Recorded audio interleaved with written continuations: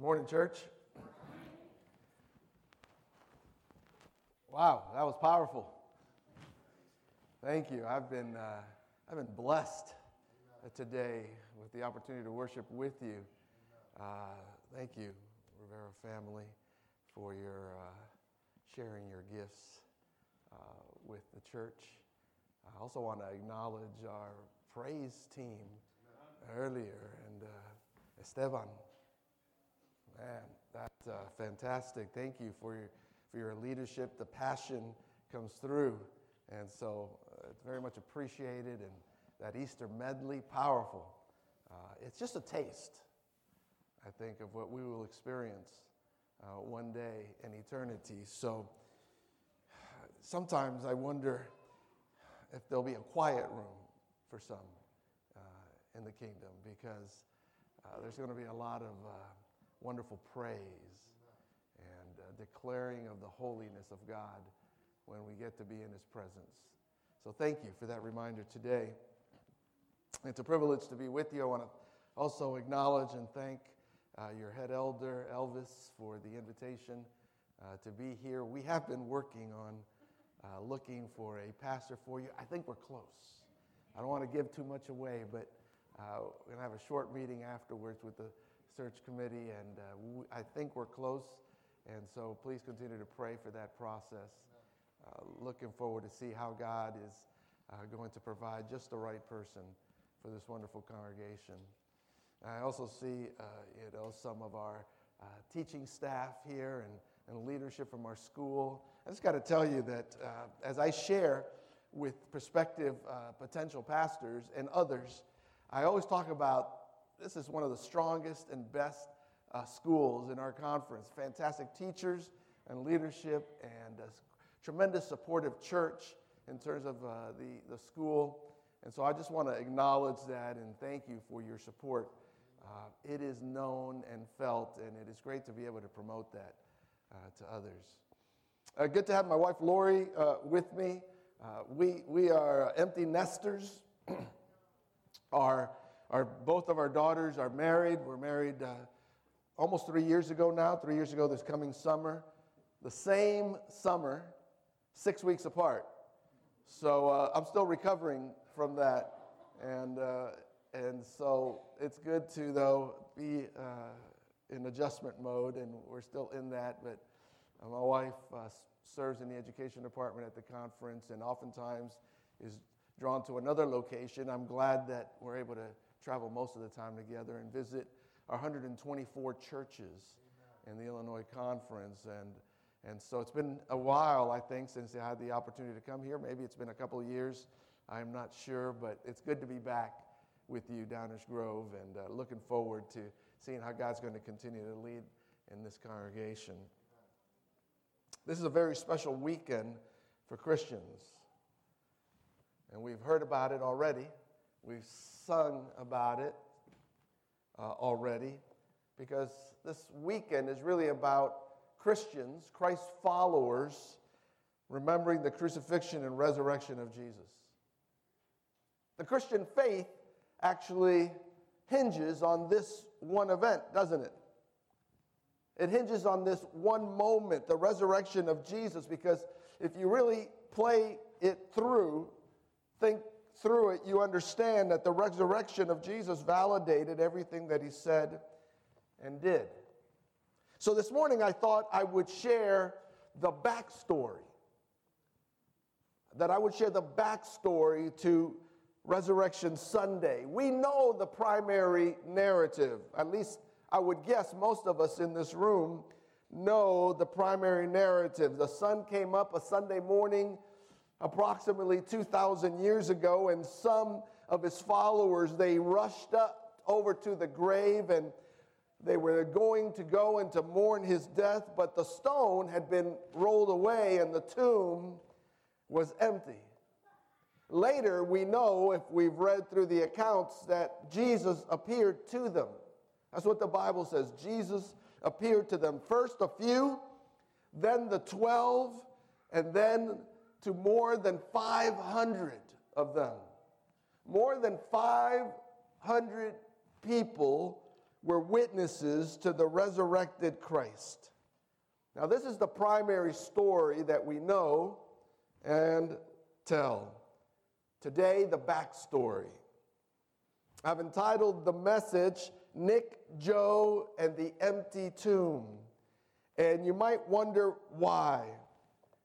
See, Nicodemus, and Joe, Joseph of Arimathea, and you might be thinking, well, why are you calling them Nick and Joe? And the reason that I'm doing that is very intentional, because I want to remind us that they were ordinary men. They were ordinary men, like we are ordinary men and women. And they are not the superheroes that we sometimes make them out to be. They were men who struggled, as we will see in this story, with faith. They were men who struggled with action.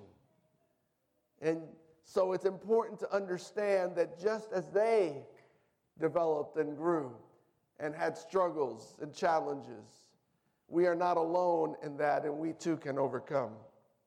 See, in spite of the reality, and really maybe because of Nick and Joe, millions have had confirmation that Jesus arose from the dead. Yes, Jesus died, but he rose from the dead. See, without Nick and Joe, Jesus would most likely have been buried in a mass grave. Jesus would have been buried in a garbage dump in the valley of Hinnom, Gehenna, outside of Jerusalem. I recently stood there overlooking from the Mount of Olives, the city of Jerusalem, and then between us, the valley of Hinnom, that was constantly burning in those days.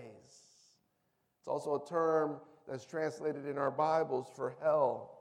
That's where Jesus would have ended up had it not been for Nick and Joe.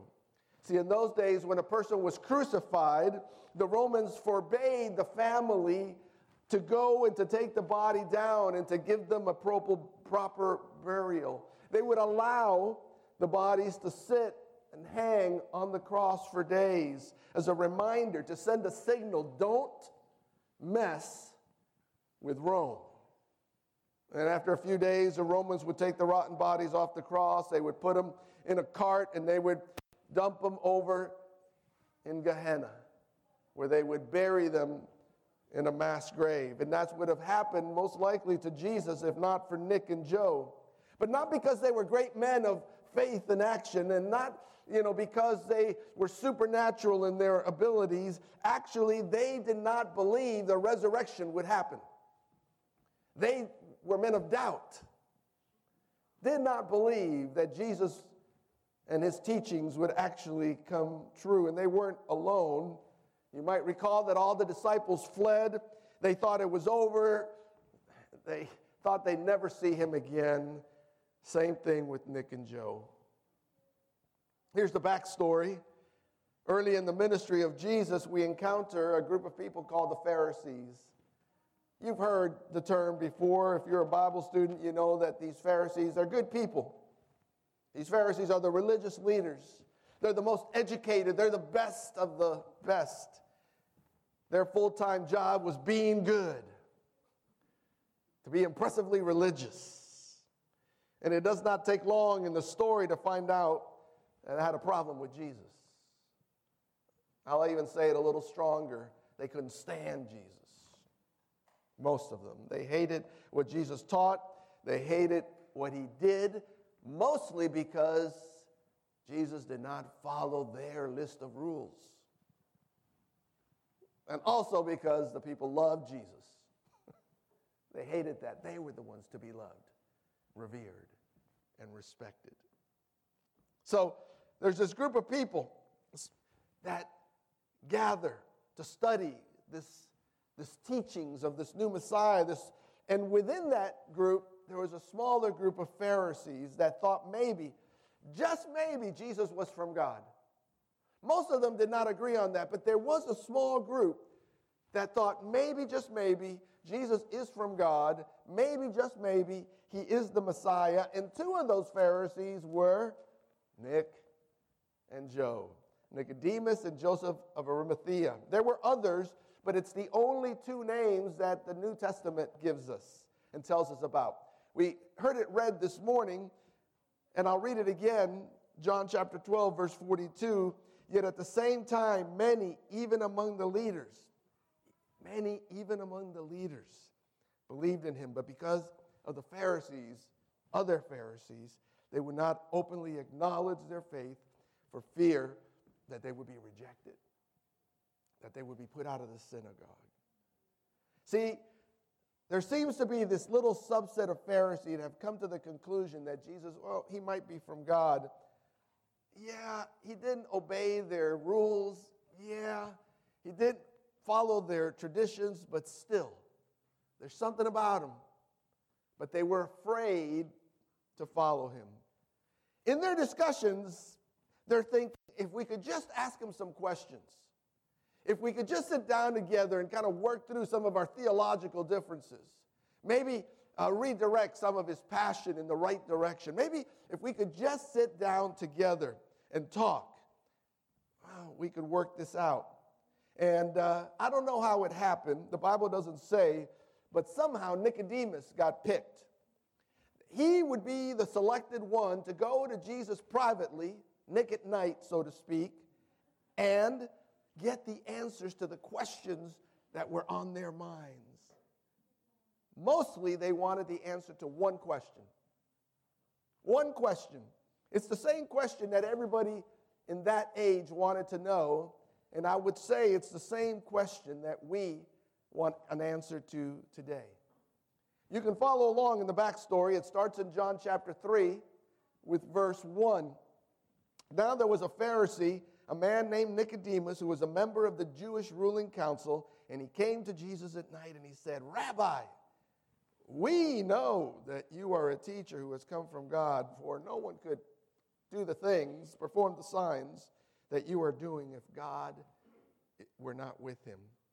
See, Nicodemus is a member of the Jewish ruling council, and I love the way he puts it. He says, Rabbi, we know you're a teacher that has come from God. We? Who's this we? Our little group. This little group that's been watching you. This little group that's been listening and it's been wondering if you're really from God. We think that you are, but before we validate it, we need to ask you some questions. And what does Jesus do if you read through that account? He answers the question before Nick even asks it. I was thinking about that. I think if somebody answers your question before you actually ask it, might be a good idea to pay attention, right? To listen to the answer, to take the answer seriously. Also, as I was thinking about this, and this is kind of an aside, but I wonder how much time they spent crafting this question. I wonder how much time they thought about how they could word it in such a way that Jesus would then have to answer the question, because they knew that Jesus would often answer questions or with a story, and they don't want a story. They want a straight answer. But before Nicodemus can get this carefully crafted and thought through question, Jesus answers. Verse 3, no one can see the kingdom of God without being born again. This is the question that the Pharisees wanted to know. So did the Sadducees, so did the Torah teachers, those that are defined as teachers of the law in Scripture, so did the common man. We all want to know the answer to this question, then and now. How do I enter into the kingdom of God? What must I do to be saved? How do I know if I am in right standing with God? Or is it even possible to know? Can I have assurance? This is the question. And Jesus says, yes, there is a way to know you must be born again. I don't know. I think Nicodemus had to be a little flustered. I think Nicodemus had to get a little frustrated at that. Because if you read on and you read his response, from a learned man, it seems like a silly response. I think he was, I wasn't expecting this, and he's flustered, and he answers in a really silly way, I think. How can someone be born again when he is old? Surely you can't enter into your mother's womb. What? I mean, it's one of those, what are you talking about? I think he was flustered. And that's why Jesus comes back and he says, okay, let me say it again. No one can enter the kingdom of heaven unless they are born of water and spirit. Now, often we use this text to explain baptism, but that's really not what the text is about. Being born of water, parents know, is about a human birth. And Jesus then in verse 6 explains, he goes, look, flesh gives birth to flesh and spirit gives birth to spirit. God is spirit. You know how the human birth thing happens, but God is spirit and you need to be reborn. A spiritual birth. Yes, you and I are born physically of water, but we also need to be born of the Spirit. And this is a new thought for Nicodemus. He is a teacher of the law. He is as smart as they get. But this is a new concept. In his view of God, of being in right standing with God, there's a list of rules that must be obeyed. That's his idea. And Jesus is saying, no, it's not based on your behavior. You're a good man, Nick, but that's not it. Instead, you can be born into the family of God. There's this spiritual birth that connects us to God. That there's this internal spiritual thing. And Nicodemus, in verse 9, you can see it. He's like, how can this be? What are you talking about? This is a whole new thought. I don't get it. I'm a religious, smart, educated guy, and you're telling me it's not that way? I can imagine him really struggling with this. I'm one of the smart guys. You know, I'm the smartest of the smart guys. That's why the other guy sent me to ask the question. You know, how could I have missed this, is what he's saying. I have spent my life trying to please God, trying to be perfect, and you're telling me that that's not it? And you're telling me that just as I was born to my parents and into my family, I now can be born into the family of God? And Jesus says, yes. Yes. And then in verse 14, he lays it out for him, but he's not ready to hear it. Just as Moses lifted up the snake in the wilderness, why did Moses put the snake in the wilderness? If you remember the story, it was for healing. Just as Moses lifted up the snake in the wilderness, so the Son of Man must be lifted up, that everyone who believes may have eternal life in him. I don't want you to miss that. So everyone who believes. How do I get eternal life? Anyone who believes. You mean behaves? No. Believes. But I thought you had to behave yourself into the kingdom of heaven. No. It's an internal thing. There's a spiritual birth that must take place. He who believes in him. Now remember, Nicodemus has to go back and explain this to the other guys who are part of the teachers of the law. And I can imagine him sitting down and saying, okay, this is going to take a while. I don't get this. I want you to remember the context of this. This is happening early in Jesus' ministry. As time goes on, Jesus gets more and more popular. As time goes on, the religious leaders and the Pharisees get more and more jealous and more worried about his authority and his influence. And one day they actually say, we're done. We got to get rid of him. You can read the story in John chapter 7. The Pharisees, who are the ruling party, they actually have access to a temple guard. And so they go to the temple guard and they say, hey, we want you to go where Jesus is teaching right now and go and arrest him and bring him to us, and we're going to question him. And they go, but they come back without him.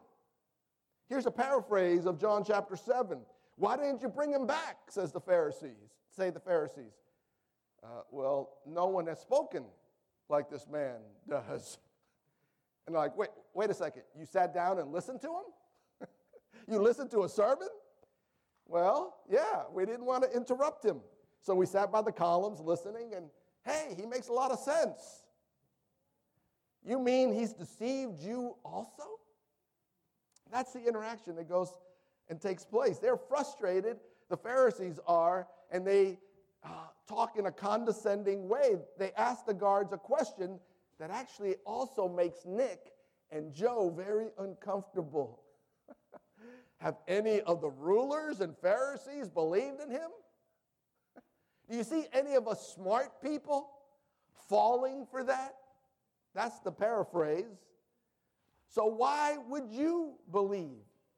Why would you believe what ignorant people believe when we know that he could not possibly be from God? In other words, how could you fall for that? And I would suggest that that's the same question that gets thrown in our faces these days. Right? If you're a Christ follower, how can you believe in that nonsense? That's for the ignorant. That's ridiculous. It's the same condescending attitude. Only the ignorant, the foolish, the uneducated, the simple-minded are the ones who believe. And I imagine Nick and Joe thinking, should we say something? Should we jump in here because we're in the minority? And actually, Nicodemus does. You can read about it again in that chapter.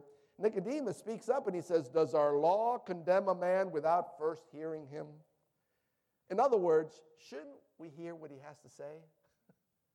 Just saying. Maybe we ought to listen to him. And again, the reply from the other Pharisees is, are you from Galilee too? It's condescending. Are you from Galilee too? A prophet cannot be from Galilee. Yes, Jesus was born in Bethlehem, but he had grown up in Galilee, and Galilee was considered to be a kind of a backwoods, hillbilly, countryside, out of touch, not being sophisticated and from the urban environment. So, come on. Can he really come from that? And then you can read through that, and I'll paraphrase this for the sake of time, but things get interesting from this process on. Nick has tried. He's pushed a little bit to go public, to stand up a little bit. And then right after this, if you read through John, you find that there's a woman that's caught in adultery, and they're going to stone her. But Jesus says, hey, I don't condemn you. And he tells her to quit sinning and then forgives her. And the Pharisees, they just go crazy. The Pharisees are like, what? He even has the audacity. He thinks he has the power to forgive sin. And then just a little bit after that, there's a man who's been blind from birth, and Jesus heals him. And when the Pharisees go find him and want to interrogate him, he praises Jesus and actually humiliates them, saying, oh, do you want to know because you want to be his followers too? That drives them crazy. And then Lazarus, one of Jesus' friends, dies, and Jesus raises us from the dead, and the people go crazy. They start worshiping him on the spot, and the Pharisees say, that's it. We're done. And they plot to kill him. Nick and Joe are there for all of this. Nick and Joe see how the other Pharisees plot. They see how they drum up charges and false witnesses against him. They see how they get the temple guard again. And they say, we're going to send you to the garden. He's going to be there just by himself and a few of his followers. Do you think you can handle it this time? Do you think you can bring him in for questioning? Go get him. And Nick and Joe knew about the plot, but they didn't do anything. They knew against the plot against Jesus, but they were inactive. They decided to look the other way. They did not speak up because they were afraid of what others might think. I wonder how often we wrestle with that. They were afraid that it would affect their position, their standing, the way they were viewed in their community, in their workplace. And they were there the night that the temple guard dragged Jesus illegally from the garden into the house of Caiaphas, the high priest. They were there when Jesus was tried illegally at night with paid-off witnesses. They were there when he was taken to Pilate And Pilate even comes to the conclusion he's innocent, but to appease the crowd has Jesus beaten within an inch of his life. Has he not been punished enough, Pilate says? Crucify him. Crucify him. Crucify him. Do you want me to crucify your king? You've read this. And Nicodemus and Joseph, they have to be thinking, what's going on here? Can this really be happening? And then they hear, we have no king but Caesar. Crucify him. This is a blasphemous thing, by the way, for a Jewish man to say. We have no king but Caesar? From a Jewish mouth? Unheard of. And Pilate is stuck. What can he do with an enemy of Caesar? And Nick and Joe, they are watching all of this. They watch Jesus carry the cross and say nothing. They see the nails pounded into his hand and say nothing. They remember saying, we know that you come from God. We know. And they think, how can this be happening? Peter has run away. The other disciples have gone into hiding. The crowd has abandoned Jesus. And there stand Nicodemus and Joseph, Nick and Joe, and a small group, mostly women, who had hoped that he was true, that had hoped that he was who he said he was, who believed just maybe. And I think it was then that it dawned on Nicodemus. I think it was in that moment that he remembered the words, just as Moses lifted up a snake in the wilderness, so the Son of Man must be lifted up, so everyone who believes, not behaves, everyone who believes will have eternal life. I think this is where it clicked for Nicodemus and Joseph. I think because they knew their Bibles well, which was the Old Testament, I think this prophecy of Isaiah had to come into their minds. He was pierced for our transgressions. He was crushed for our iniquities. The punishment that brought us peace was on him, and by his wounds we are healed. The Jews could not fathom, it was incomprehensible for them that someone who would come from God would actually be willing or could suffer. They couldn't understand that. But now, after seeing everything unfold and remembering the conversations from early in his ministry, I think Nicodemus and Joseph got it. They saw the fulfillment of the Old Testament prophecy. They realized that Jesus was the Son of Man who was sent from God to take upon himself the sins of the world. They understood now that you enter the kingdom of God by believing, not by behaving. And that's when Nicodemus and Joseph decided, that's it. We can't be secret followers anymore. We can't be passive anymore. We have to do something, and they did something unthinkable. It may not seem like a big deal to us, but it was unthinkable to them. And in that era, they went to Pilate and asked for his body to be for burial. Joseph, John chapter 19, verse 38. Again, you can read this whole story from chapter 3 to 19. Joseph of Arimathea asked Pilate for the body of Jesus. Now, Joseph was a disciple. He was a follower of Jesus, but secretly. He was a closet follower. He was a secret follower. He was a follower. He believed, but he didn't tell anybody. I believe in Jesus, but I'm not going to tell anybody, because who knows what effect that'll have on my life, was how he had lived his life up to this point. But now, secretly, because he had feared the Jewish leaders, but now with Pilate's permission, he came and took the body away. This is again unheard of. Yes, Joseph asked for the body of Jesus, and that part may not be unprecedented, because if you had enough money, you could go to Roman officials and you could bribe them. You could say, hey, I want the body of this relative or this friend, and you could bribe them, but you usually went to the cart guy. You didn't go to the head official. You go to the guy with the cart and slip him a few bucks. You could get it that way. Instead, this shows how important and the change in Joseph's mind that he goes to the highest ranking official, puts his neck out on the line in front of the Romans and the Jews. And then verse 39, He was accompanied by Nicodemus. He was accompanied by Nicodemus, and the writer says, you might not put the story together, but he was the man who early had visited Jesus at night. Nicodemus brought a mixture of myrrh and aloes, about 75 pounds. Point is, they are now out in the open. They are no longer secret followers, passive followers. They are now in the open. They have gone public. We are now followers of Jesus, and we don't care what people think. We don't care.